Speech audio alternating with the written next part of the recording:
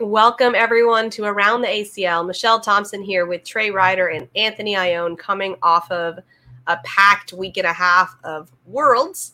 So it is essentially the end of our season, although Spencer McKenzie's is coming up, so don't forget about that. But so much to talk about. What a fun 10 days. What an exhausting 10 days. But it's all worth it just to experience Worlds. So if you haven't, definitely plan for it next year. It's always the same dates, right, Trey? Yeah, first week in August. First week in August. So we'll be, we'll be back same time next year. So start planning now to come next year. You won't regret it. But I asked you before we got on how you're recuperating, and you got some sleep there, Trey. Yeah, I feel good actually. Overall this year was different. I mean, my role was a little bit different this year, but you guys made my lives a lot easier this year. It just feels like everybody had their own roles and executed at a high level. I felt like last year I was running around like a chicken with my head cut off, and this year it was. We were determined, we were focused, everybody had their roles, and everybody executed at a really high level. And even when things didn't go our way, it just felt like we had a backup plan for a lot of different things. And, overall, I couldn't be more impressed with the team and impressed with everybody. So this has just made me even more excited. I felt like last year, this is so weird to say, I felt like last year I was like, please just give me like a couple months just to regroup. And like, as well as this week went, I'm like, let's go. I'm almost like, let's just roll into it. Right. I'm heavy in prep mode. I needed my sleep. I might sleep in this weekend as well. So like physically my body may need a little bit of a rest, but like my mentality is even more so just like, let's do this and make it even bigger and better. That's awesome. Anthony, how about you? How'd you recuperate? Yeah, no recuperation. That's just how it goes. Meesh keeping me up late all night, making me party every night. So yeah, that was for sure me. I just enjoyed it. Had a blast. Kind of enjoyed every moment I could.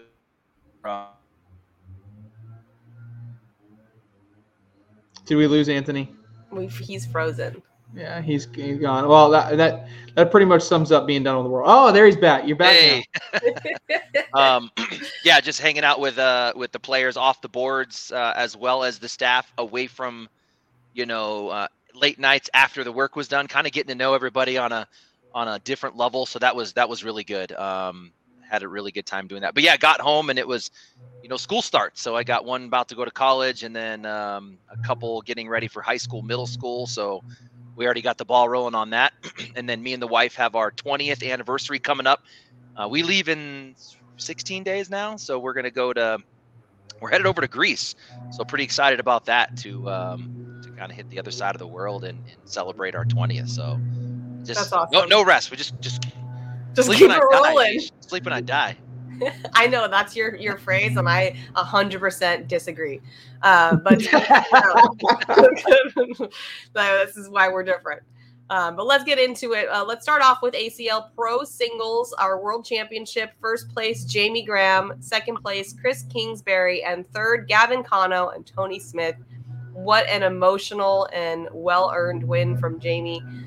Not so much in that final match, because that was kind of an unfortunate situation for Kingsbury, but getting there was really, impressive, the run that he had to make to get there. So congrats to Jamie and everyone else for making it there. Trey, what are your thoughts?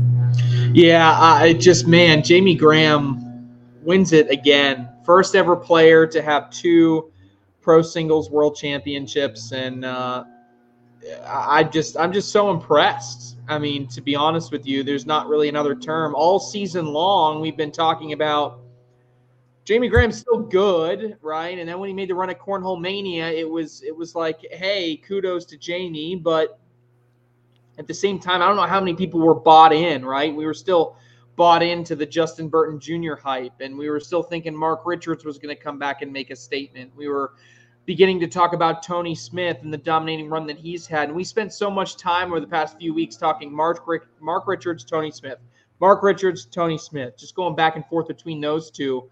But ultimately, for Jamie Graham to put together the run that he did, it just shows you how gritty he is and how good he is. And, you know, at the drop of a hat, he can just put it all together. And no other way to put it, he was just dominant in the way that he played. It wasn't that he was running every bag in the hole. It wasn't like he was hitting a roll shot or, you know, dominating with an airmail. He had a complete game from top to bottom that he executed such at a high level, and he went through an absolute onslaught of players to get to that final. I mean, we're talking Matt Guy, Mark Richards, Kyle Malone, Josh Holland, Adam Hissner twice. I mean, ultimately, and then Gavin Cano and Chris Kingsbury in the finals. The finals was maybe a little bit of a letdown, but I think it was really a culmination of how dominant he had been as a player over the entire day. I think Jamie, you know, well earned his victory. It was an emotional win for him solidifying that he's back after the emotional roller coaster that he's had. So just impressed there. If I'm giving any other impressed, you know, Anthony impressed me for picking Gavin Cano to win the whole thing, and Gavin wins his bracket. Came up 3 points short to taking down Jamie Graham, and if Chris Kingsbury had played the way he played in the finals against Jamie, if he had played that way in a final against Gavin Cano, we'd be talking about Gavin Cano being a pro singles world champion. So ultimately, Gavin Cano really impressed me. He makes singles and doubles. Tony Smith was the best player in the building before he got to the broadcast court. I don't want to let another broadcast court loss overshadow the fact that Tony Smith was by far and away the best player that I saw in pro singles during that bracket play. But he didn't get the job done. And that's what the difference is right now between Jamie Graham and Tony Smith. Jamie Graham has been there, done that. He knows how to win on the broadcast court, and he plays some of his best games when he's there. And so ultimately, that's why he got the win. Anthony? Yeah, your 4 bracket winners then: Smith, Kingsbury, Cano, Graham. Kingsbury, a surprise coming out of his bracket to win. Not a surprise to go deep. We've seen the success he's had over the season. Thought maybe like a top 4, top 5 finish would be really good for him in the bracket, but to take down the bracket really impressed with him. And then you mentioned Cano. I feel like Cano this year is my Joe Niestad last year. You know, a guy that I kind of went out on a limb earlier in the season saying, watch out for this kid. Finished really similar to where Joe K did last year. And now Joe K, like a top 10, 15 player, I think Cano could be that next year as well. And really a late season surge. We saw him win a late shootout. He goes into Worlds, wins a bracket. Where else did we see him? Shootout final. He made it all the way to the shootout final, going through that Elite 8, making it to the bottom. So a late surge by Cano. I think he comes into next season top 15 guy and maybe even squeezing a top 10. He's that good. Graham, not a guy we expected to win a bracket, but not a surprise he wins a bracket. He's that kind of guy. But you mentioned that run, and to kind of put that in perspective, that was all through the losers bracket. So a lot of guys taking early losses. Graham's takes kind of an earlier loss to Adam Hissner. So when he's going through Matt Guy in the losers bracket, Matt Guy out, Mark Richards out, Kyle Malone out. So he's going through this run of players, knocking players out of the tournament. Josh Holland was in there as well. So when you mentioned who the best player in the building was, it was Jamie Graham that I actually followed because of the game he had against Matt Guy. He was so good. I was like, I got to stick with this guy. I think he's going to ultimately win this thing because that's how good he was. No joke. Jamie Graham versus Matt Guy. He laid, and I'm not exaggerating here, I would say 25 perfect level 1 center blocks. I'm like, this is exactly how you beat a Matt Guy. And then he goes into Mark Richards playing that similar speed control game. He was so good the whole tournament at stopping the bag short of the hole, cleaning up to finish and maximizing points. So I haven't seen Jamie Graham throw that good since 2020. It was literally the 2020 Graham coming in, completely restructured his pitch coming in. Completely. It was a completely different guy. The way that the bag was flying was different. He got rid of the little step through that he had. His the way that he was coming through in his backswing, his release, where the bag was positioned in his hand on the forward swing, all completely different. And it was exactly what he needed to win this thing. So, but yeah, in that final, you had Tony Smith losing to Kingsbury 21-6. Speed, board speed, absolutely his nemesis on there. We know Tony Smith is going to beat anyone on the planet when the board speeds match his game. They did not match his game on the broadcast. You see bags going off the back. Cuts weren't cutting. Rolls weren't rolling. So he was definitely struggling through that. And Kingsbury was gas. He couldn't miss. I think it was first 4 or 5 rounds. He was just pouring them in. You know what he was doing really well. And I love it that Meesh called it out on the broadcast. Perfect timing. He said, I'm going to push through all of these blocks. And that's exactly what he did. Anything in the way, he was down the middle, cleaned it up. And that was the key to his success there. But yeah, Kano was down in that final or in that match against Graham 16-4. He comes all the way back and gets to 18. But Jamie he threw an 11-4-5 in that match. 41 of 44 in the hole in the final, in that finals match. So no one was beating Graham down the stretch. He was just too good. Yeah, he wanted it and he got it. Moving into pro doubles, Caleb Batson, Eddie Grindersleeve go for the three-peat. Gavin Cano, Fisher Hamilton take second. Tony Smith, Jacob Trzynski, and Mark Richards and Philip Lopez Jr. are your third place winners. Trey, what are your thoughts? Yeah, it's officially the best season we've ever seen from a doubles team. You can't argue that. We've never seen a doubles team win 2 nationals in a world championship ever. We've spent all this time talking about super teams, right? Did they finish one after it was all said and done? Yes, they did. Yes, okay, I thought it was going to be close. I was like, how can you finish 3 and not take first? Yeah. Because I think Smith Trzynski came in 1, right? And then still made the final. Okay, so they did Correct. Take it. Okay, good. Right. Also, Smith and Trzynski lost in the semifinals. Ironically enough, if Smith and Trzynski had made the final again, they still would have been number 1 based on points. That's crazy. Just because that first finish, Batson and Grindersleeve had 2 finishes at nationals that weren't really that great. Whereas Smith and Trzynski, every counted bracket was a Final Four finish. So just ultimately, it was a little bit weird. People may argue that the points were, you should win more points for winning the entire thing. I agree with you. I felt like the bonus points are high enough already. We've already talked about bonus points being really, really high. But anyway, never seen a team like this. Jamie Graham, Matt Guy, super team. They've won 2 before, but never won a world championship, right? We've talked about Rawls and Birchfield. Talked about them being kind of a super team. Never come anywhere close to that, right? Dalton McClem and Kyle Malone. They won 2 nationals in 1 season. We talk about them being one of the most dominating teams ever. They didn't win a world championship, right? I mean, you go through the list of all these dominating doubles teams, and no one comes even close to what we've seen from Caleb Batson and Eddie Grindersleeve so far this season. I think, ultimately they've just impressed me so much. I can't get over how impressive it is what they have done at this level. As consistent as they've been, and they know how to win on the broadcast court. They know how to come back on the broadcast court. Every single game that they've played on that broadcast court, it feels like they've been down. And they love the media timeout. Yeah, they love the media timeout. They've been able to fight through it to be able to come back and get some big wins. So there's not much else I can say between the greatest season we've ever seen from a doubles team, and there's no way that you can refute that, right?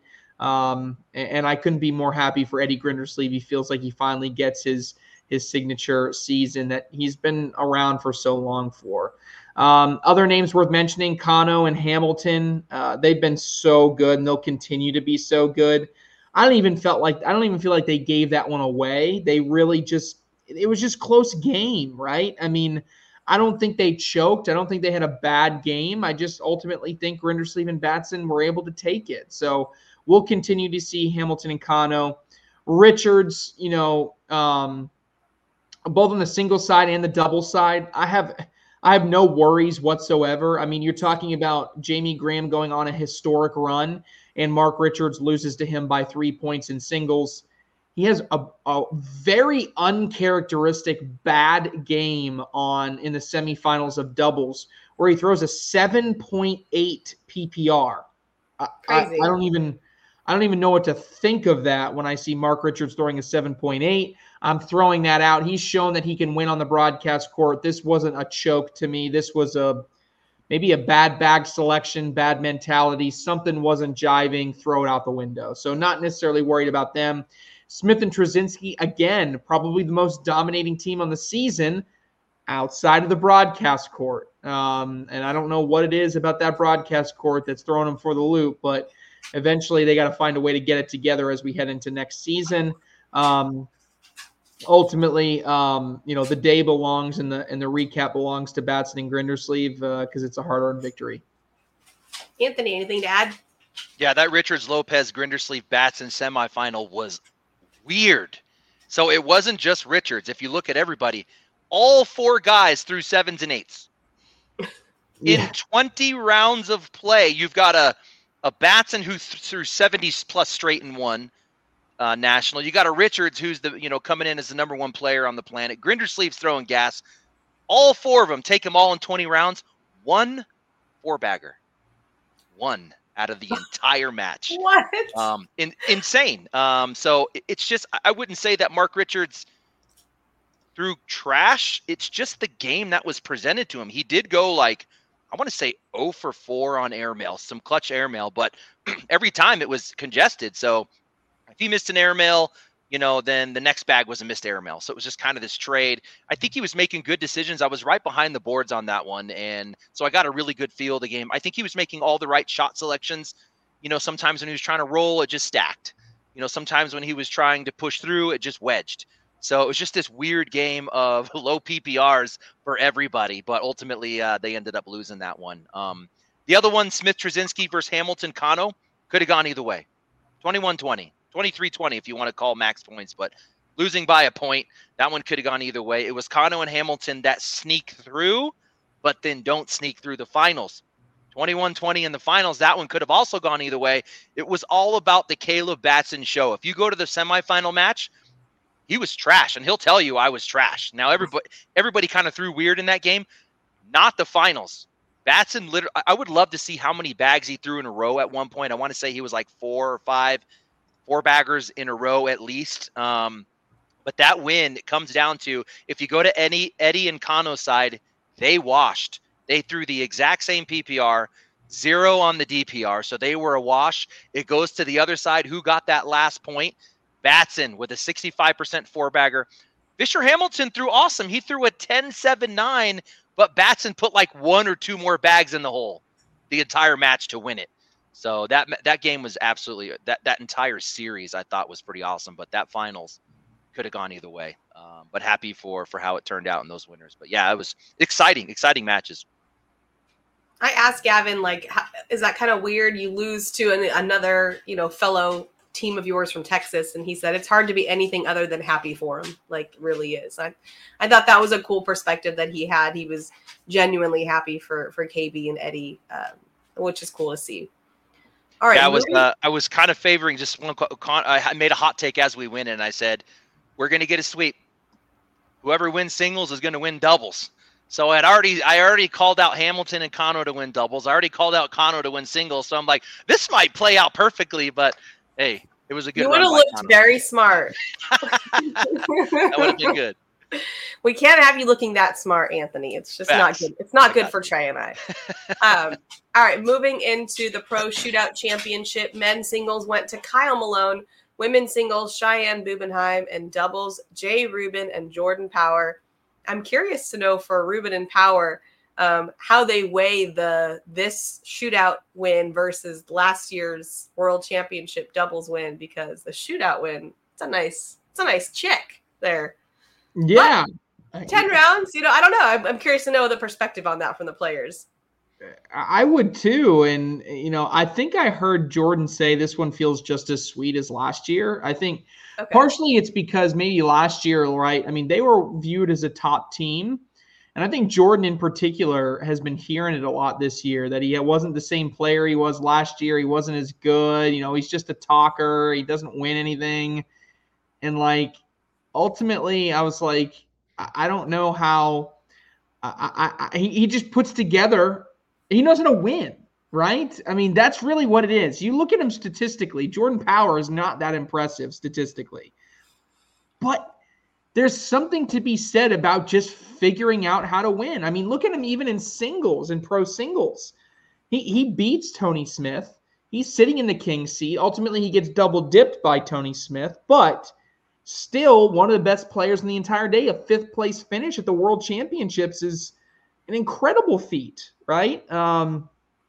So when I see people say things like Jay Rubin carries the team, my gut tells me, I mean, he may be the most obviously outward dominating player, but Jordan Power knows how to win. And sometimes you like to have a teammate that just knows how to win.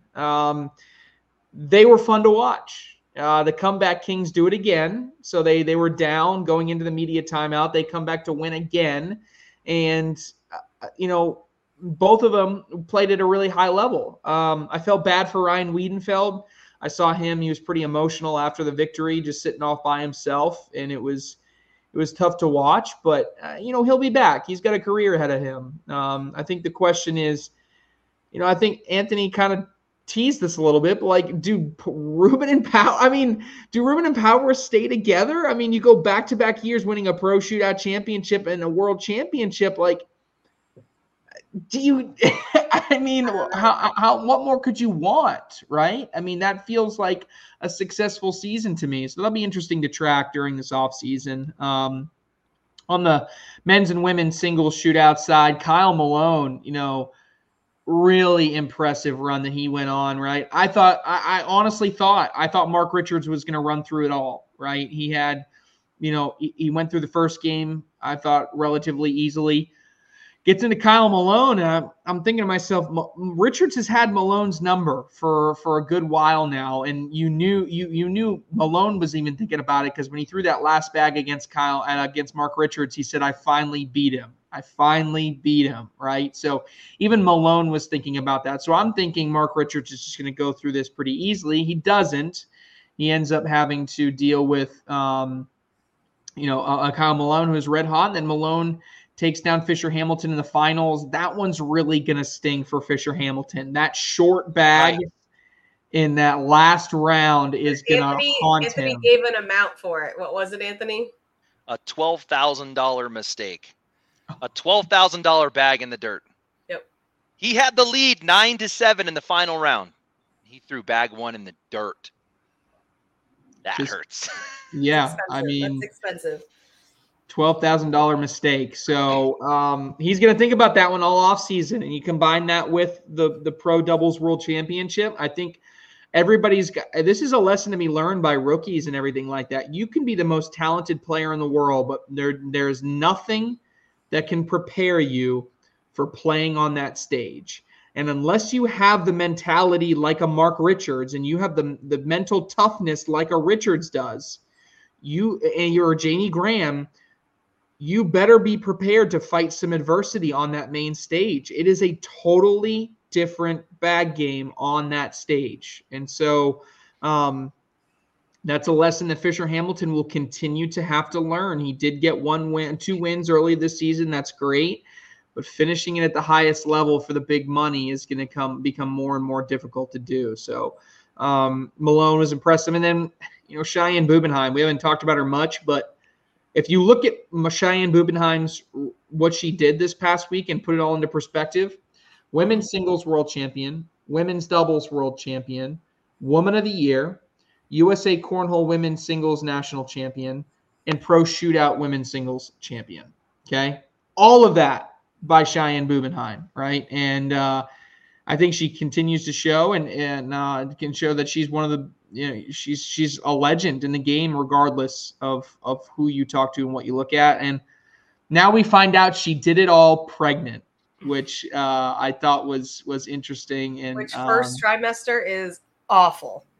So I'm even more impressed because there is a level of exhaustion in first trimester that can't be matched by anything. So it was impressive, and I thought it was interesting that she chose not to tell anybody she knew going into Worlds, and I think probably helped her focus a little bit more because people weren't continuously congratulations.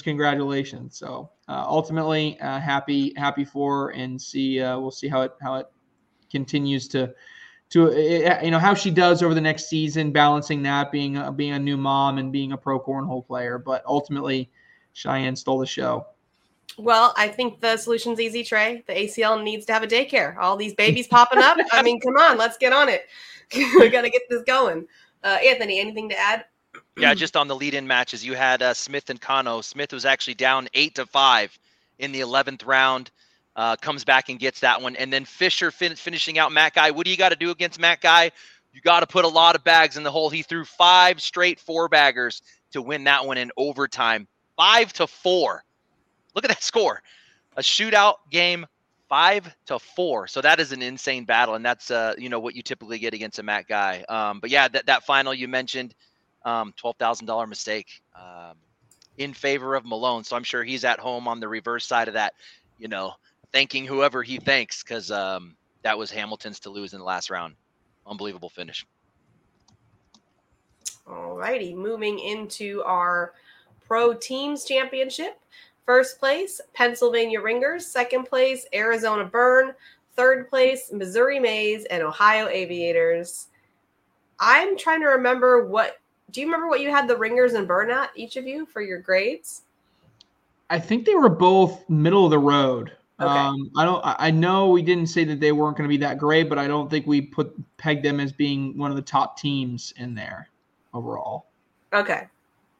So, but yeah, for the teams, I was just teams was so much fun, right? I thought it was some of the most fun that we've had on the broadcast all of Worlds Week, and to see the team camaraderie. And if there's anything that we learned going back through, the ultimate success for teams this year was team chemistry. Yes. It was not individual talent. Individual talent, going back and looking at those rankings and everything like that, had zero correlation to how these teams performed. Well, you have to think about it, because one of the things that I remember, the Carolina Coaster saying is that we had the most people with broadcast experience. And I think that that's really valid, except for the fact that you only have, during the regular season, one series on a broadcast. The majority of yours is not on a broadcast. So it might be important at the very end to make it into playoffs, but do you think it's as important in the regular season? Yeah. And the other thing that I find interesting is that those that were league leaders in the team series did not necessarily correlate to team league leaders or to pro singles or pro doubles league leaders, right? I mean, take, for example, I hate calling people out too much, but look at Matt Guy. Matt Guy's averaging a 10.44 points per round average in singles and in doubles. But if you look at teams, he's like at a 9.6 or a 9.7, right? There's a significant difference. You look at someone like a Matthew Creekiller or an Eddie Grindersleeve, considerably higher in teams. Even Justin Burton Jr. and Devin Harbaugh statistically were better in teams, if you can believe that, than they were in pro singles and pro doubles. I think it's a different mindset. And if I'm a captain looking forward to next season, I'm saying to myself, who excelled at a really high level this year at teams? Because those are the players that I want to look out for and perhaps draft moving forward, because they embrace the team mentality. As I look into the playoffs, the Ringers and the Burn both had the two highest energies, I thought, out of the group, right? Especially the Burn. The Burn, to me, felt like an island of misfit toys that knew how to play together, and they just figured it out, right? They were the highest team statistically in PPR, but when you look at their lineup, they had one player ranked in the top 45, and that was Derek Holland at like 18 going into the World Championships. That blows my mind that they don't even have somebody that's captain worthy on their team. They come through and have a really successful season. So I think it's the team chemistry that they developed, the support that they were able to overlay onto one another that led to them being so successful. I think something similar can be said about all of the four teams that made it into the semifinals and the finals. The Missouri Mays were not an overly talented team that I liked on paper, but I think like people like Steven Bernasette, even Ethan Walker, brought some level of team chemistry to everybody, and they embraced the team mentality Very much so. And having some rookies on there may have actually helped them because the rookies may have had something to prove. They didn't play in teams last season. So for them, this is their first opportunity to make a big splash. So that was certainly fun to watch. Even the Ohio Aviators, right? They didn't have that premier number one guy like they've had before because, if you look at Trey Birchfield, he didn't have necessarily the season that he's had in the past. Now, with their first pickup being Fisher Hamilton, he was kind of their go-to guy, but ultimately they won because they played as a team unit and they excelled at a really high level. So I love that we had 3 Game 7s. The 3 Game 7s made it so exciting in those championships, and ultimately just excited to see where we go from here. Ohio had that pretty important trade too. Was it Dolan Getty, I believe, is the trade. I'm curious to see if you look at their stats versus Schermerhorn, and so you can see the value of that. But pretty big pickup there right at the beginning of the season. Anthony, anything to add? Oh, I think we got to give props to Trey Ryder and Kat Kennedy Helbert for forcing Game 7s. So the captains got to pick obviously the matchups, but how those were ordered. Trey and Kat basically sat down and ran algorithms and complex matrices to figure out how we get a Game 7. I think you guys nailed it pretty good. Who were those teams that you were wanting scores on, Meesh? Oh, Ringers, I was right. You talking about your draft? Okay, Ringer. Yeah. Trey gave him a B-. I gave him a B, and then Burn were both Bs. Okay. So yeah, like you were saying, middle of the pack. And then none of our A teams. The Kentucky Colonels, we both gave an A. Carolina Coasters got a high grade from both of us. Bully Baggers, you gave an A-. So some of these teams, it's tough, and if you look at the overall stats, if you look at them, it doesn't really compare really well to what we see in the pro division. So what's going on in teams is something that we're going to have to figure out. And I think that it is amazing how these broadcasts really expose the nerves we always talk about, playing under the lights. I mean, look at some of the performances, and Meesh, you would probably have a better feel either watching. Were you on those ones early? I don't think you were those. Okay. So how about a Christian Brown?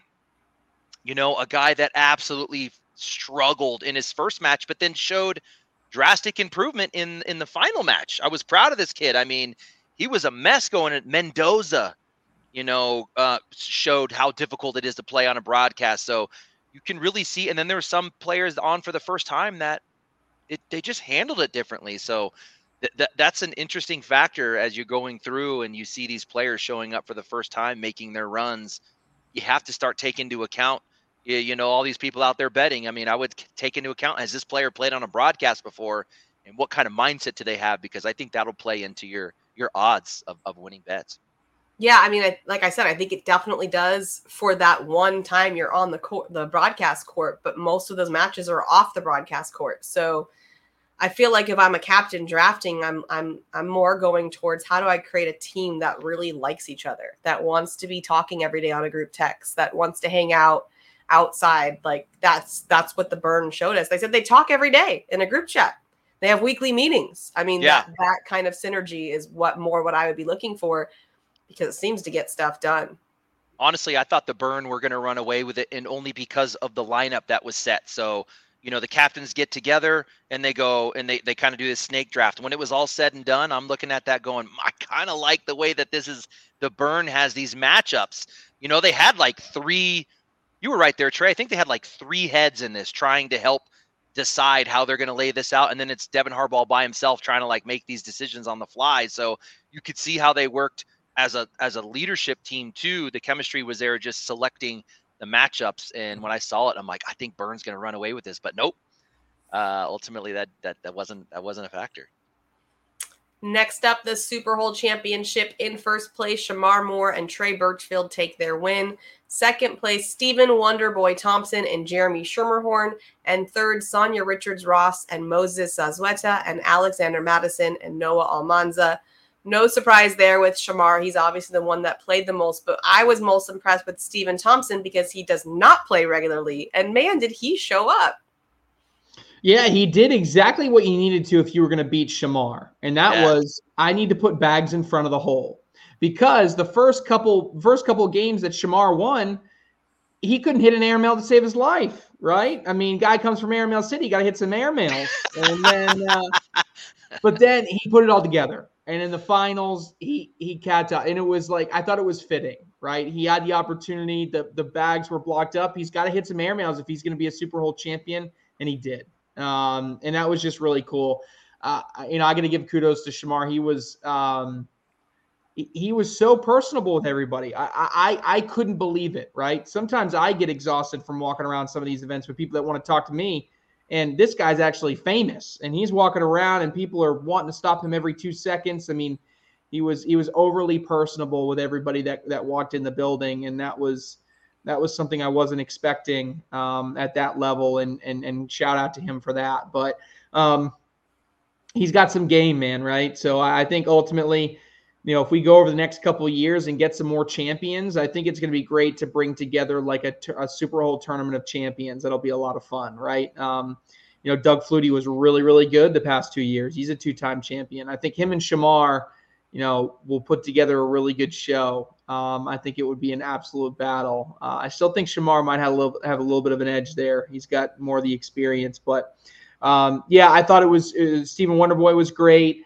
Even Kel Mitchell, when he got eliminated, I'm a 90s kid. So like seeing Kel Mitchell and being able to meet him, he was so happy about being there. Paige Hathaway loved it as well. And it was funny talking to Paige. This is my one story before I'll turn it over to Anthony, is just, I talked to Paige and like this is someone that's got 5 million social media followers, someone that's in front of camera all the time. And I'm talking to her and she's like, I am so nervous right now. Like she's like shaking. And it's like these people are doing things outside of their comfort zone and also, playing in front of a big stage of people and something they're not experienced doing. So I think, that's also kudos to these people that come out and participate and they made for a really good show. Even Krista Jackson, she didn't win, but it was so entertaining to start off the SuperHole show with her and Madison was a lot of fun. Yeah, and also our celebrity DJ, Blake, he told me when I was saying goodbye to him that he's going to start training because he wants to come on next season. Right? Yeah. He's going to start working now. Let's go. He's pumped for it. All right, Anthony, what are your thoughts? Yeah, I agree. I think all the celebrities brought it top to bottom, just energy-wise, fun. I mean, Kel Mitchell, right? Was that his name? Yeah. Kel Mitchell. He was a ball of energy too. Total comedian guy, showed how his dance skills. I thought he was awesome. Krista was awesome. And then the interviews. I mean, a guy like the Wonder Boy getting up there on an interview, the guy's just a fighter. He gets up there, threw down awesome interviews. I thought he was really good in front of the camera. I was pumped for Shamar Moore to come out round one, all that pressure, all the expectation, knocks down a 4-bagger round one. I'm like, all right, here we go. This is going to be good. But yeah, you said it right. I mean, if we look at these, SuperHole matches, if a celebrity can just put 4 on the board every time, a 4 PPR, you're going to score on your side. And that's kind of what the Wonder Boy was doing. He was just throwing this high sticky bag, boom, 1 1 1 1 1 1 1 1, and some stuff was in the way, so he was definitely scoring on his side. But I got to say, man, I'm pretty impressed with Shamar Moore at the end. His partner's Trey Birchfield, who had been throwing gas all day anyway. And post, we rallied into the headquarters afterwards, and me and Birchfield were throwing on one of the boards. He has thrown a brand new set of all slides right out of the box. Stiff as crap. Dude didn't miss like 30 straight bags. I'm like, you suck, man. I hate you right now. But dude, Shamar Moore, 54 years old, I want to say. He goes and picks up Shamar Moore or Trey Birchfield from the ground on his shoulders and starts hustling around the arena. I'm like, this guy's got me by 10 years, and I would blow vertebrae and a hamstring if I were to try that. Like, I was pretty impressed with this guy, man. But yeah, he was a lot of fun, and I loved it when we went to interview. It was like, we need to kill some time. We're like, just go interview Shamar Moore. We'll kill like at least 3 minutes on the broadcast. You get this guy talking, and he just keeps going. What was it, Meesh? Sipping and winning. Sipping and winning. I don't actually think I asked him a question. I'm pretty sure I think you did, and he gave his own answer. It didn't matter what you were going to ask him. Yeah. He had his own script going. Yeah, totally. That was a classic Shamar there. And our remaining champions, women's singles, Cheyenne Bubenheim, women's doubles, Cheyenne Bubenheim, Sarah Cassidy, senior singles, Frank Modlin, senior doubles, Jimmy McGuffin and Damon Dennis, co-ed doubles, Eddie Grindersleeve and Deborah Odom, junior singles, Sammy Soto, congrats on becoming a pro, junior doubles, Braden Wilson and Cameron DeBrosia, and U.S. Cornhole National Team, Cheyenne Bubenheim, Jacob Gore, Rosie Streaker, Samantha Finley, Justin Burton Jr., Logan Chamberlain, Connie Altice, and Devin Harbaugh. Congrats to all of our winners. Trey, anything you want to point out in all of those awesome? Yeah, I talked a little bit about women, so I'll leave that one.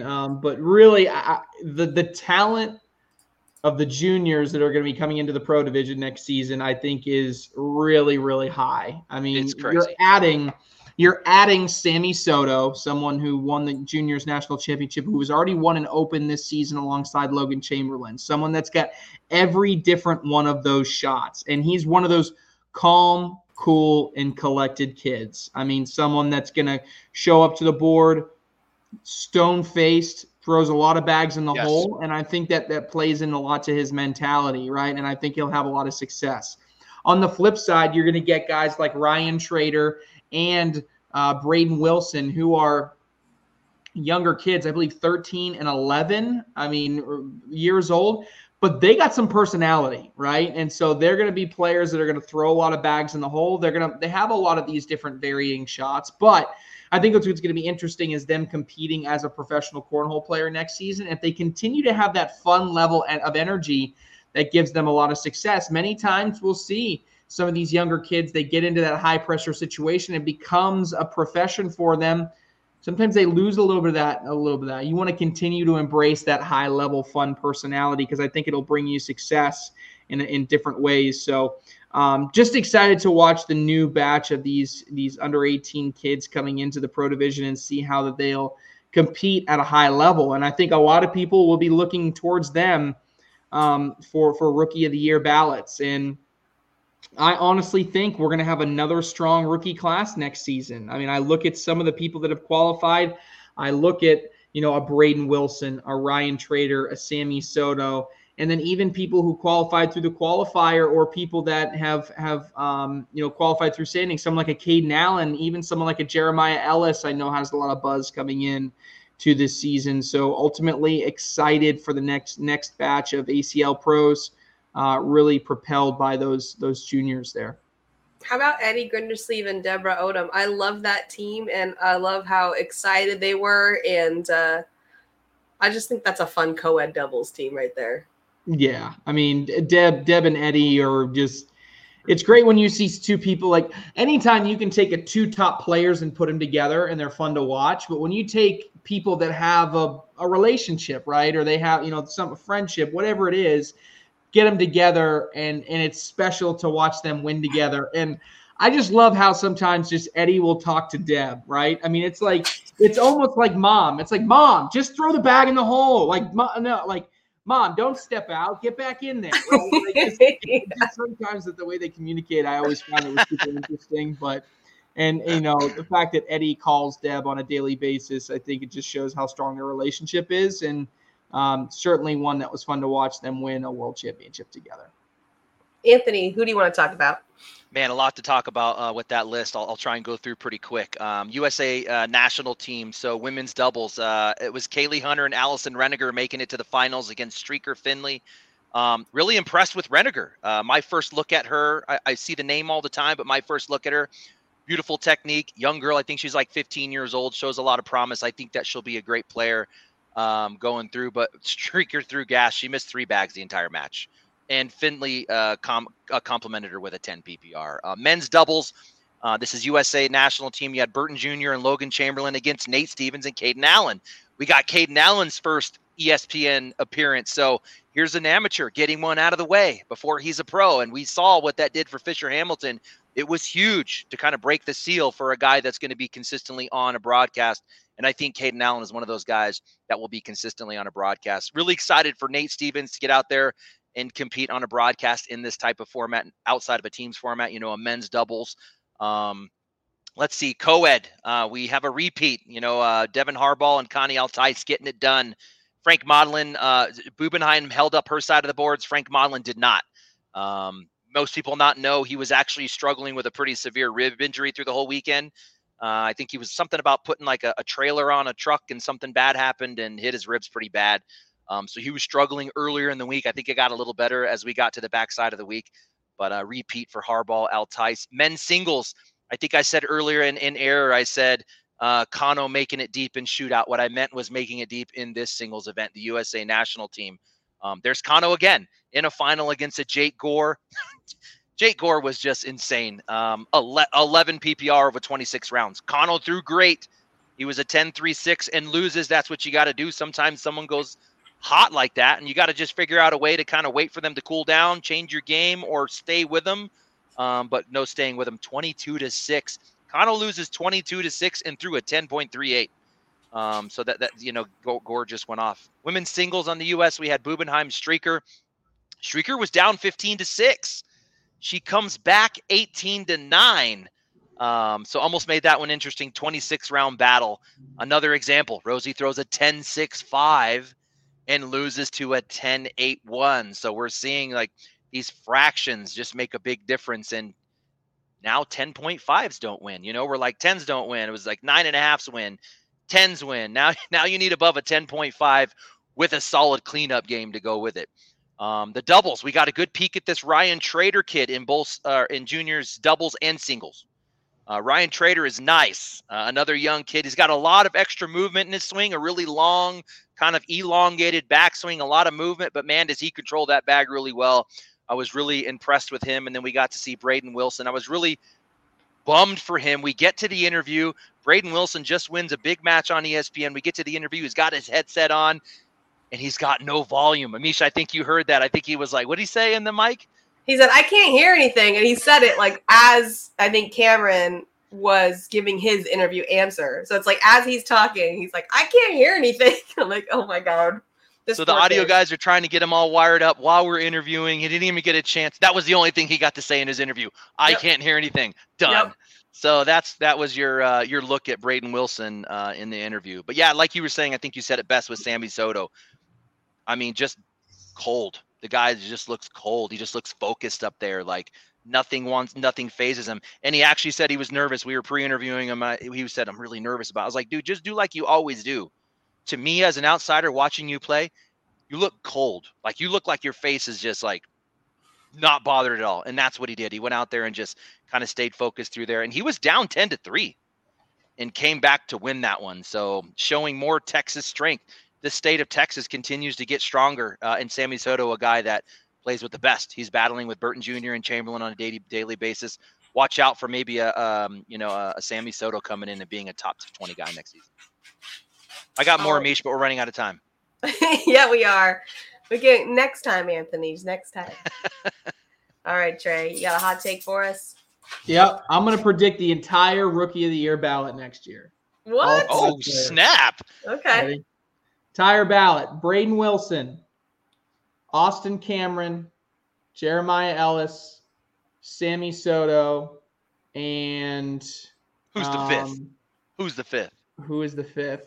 I'm with you to this point. Not so. I missed 3 juniors. Who did I miss? It's I'll go Caden Allen.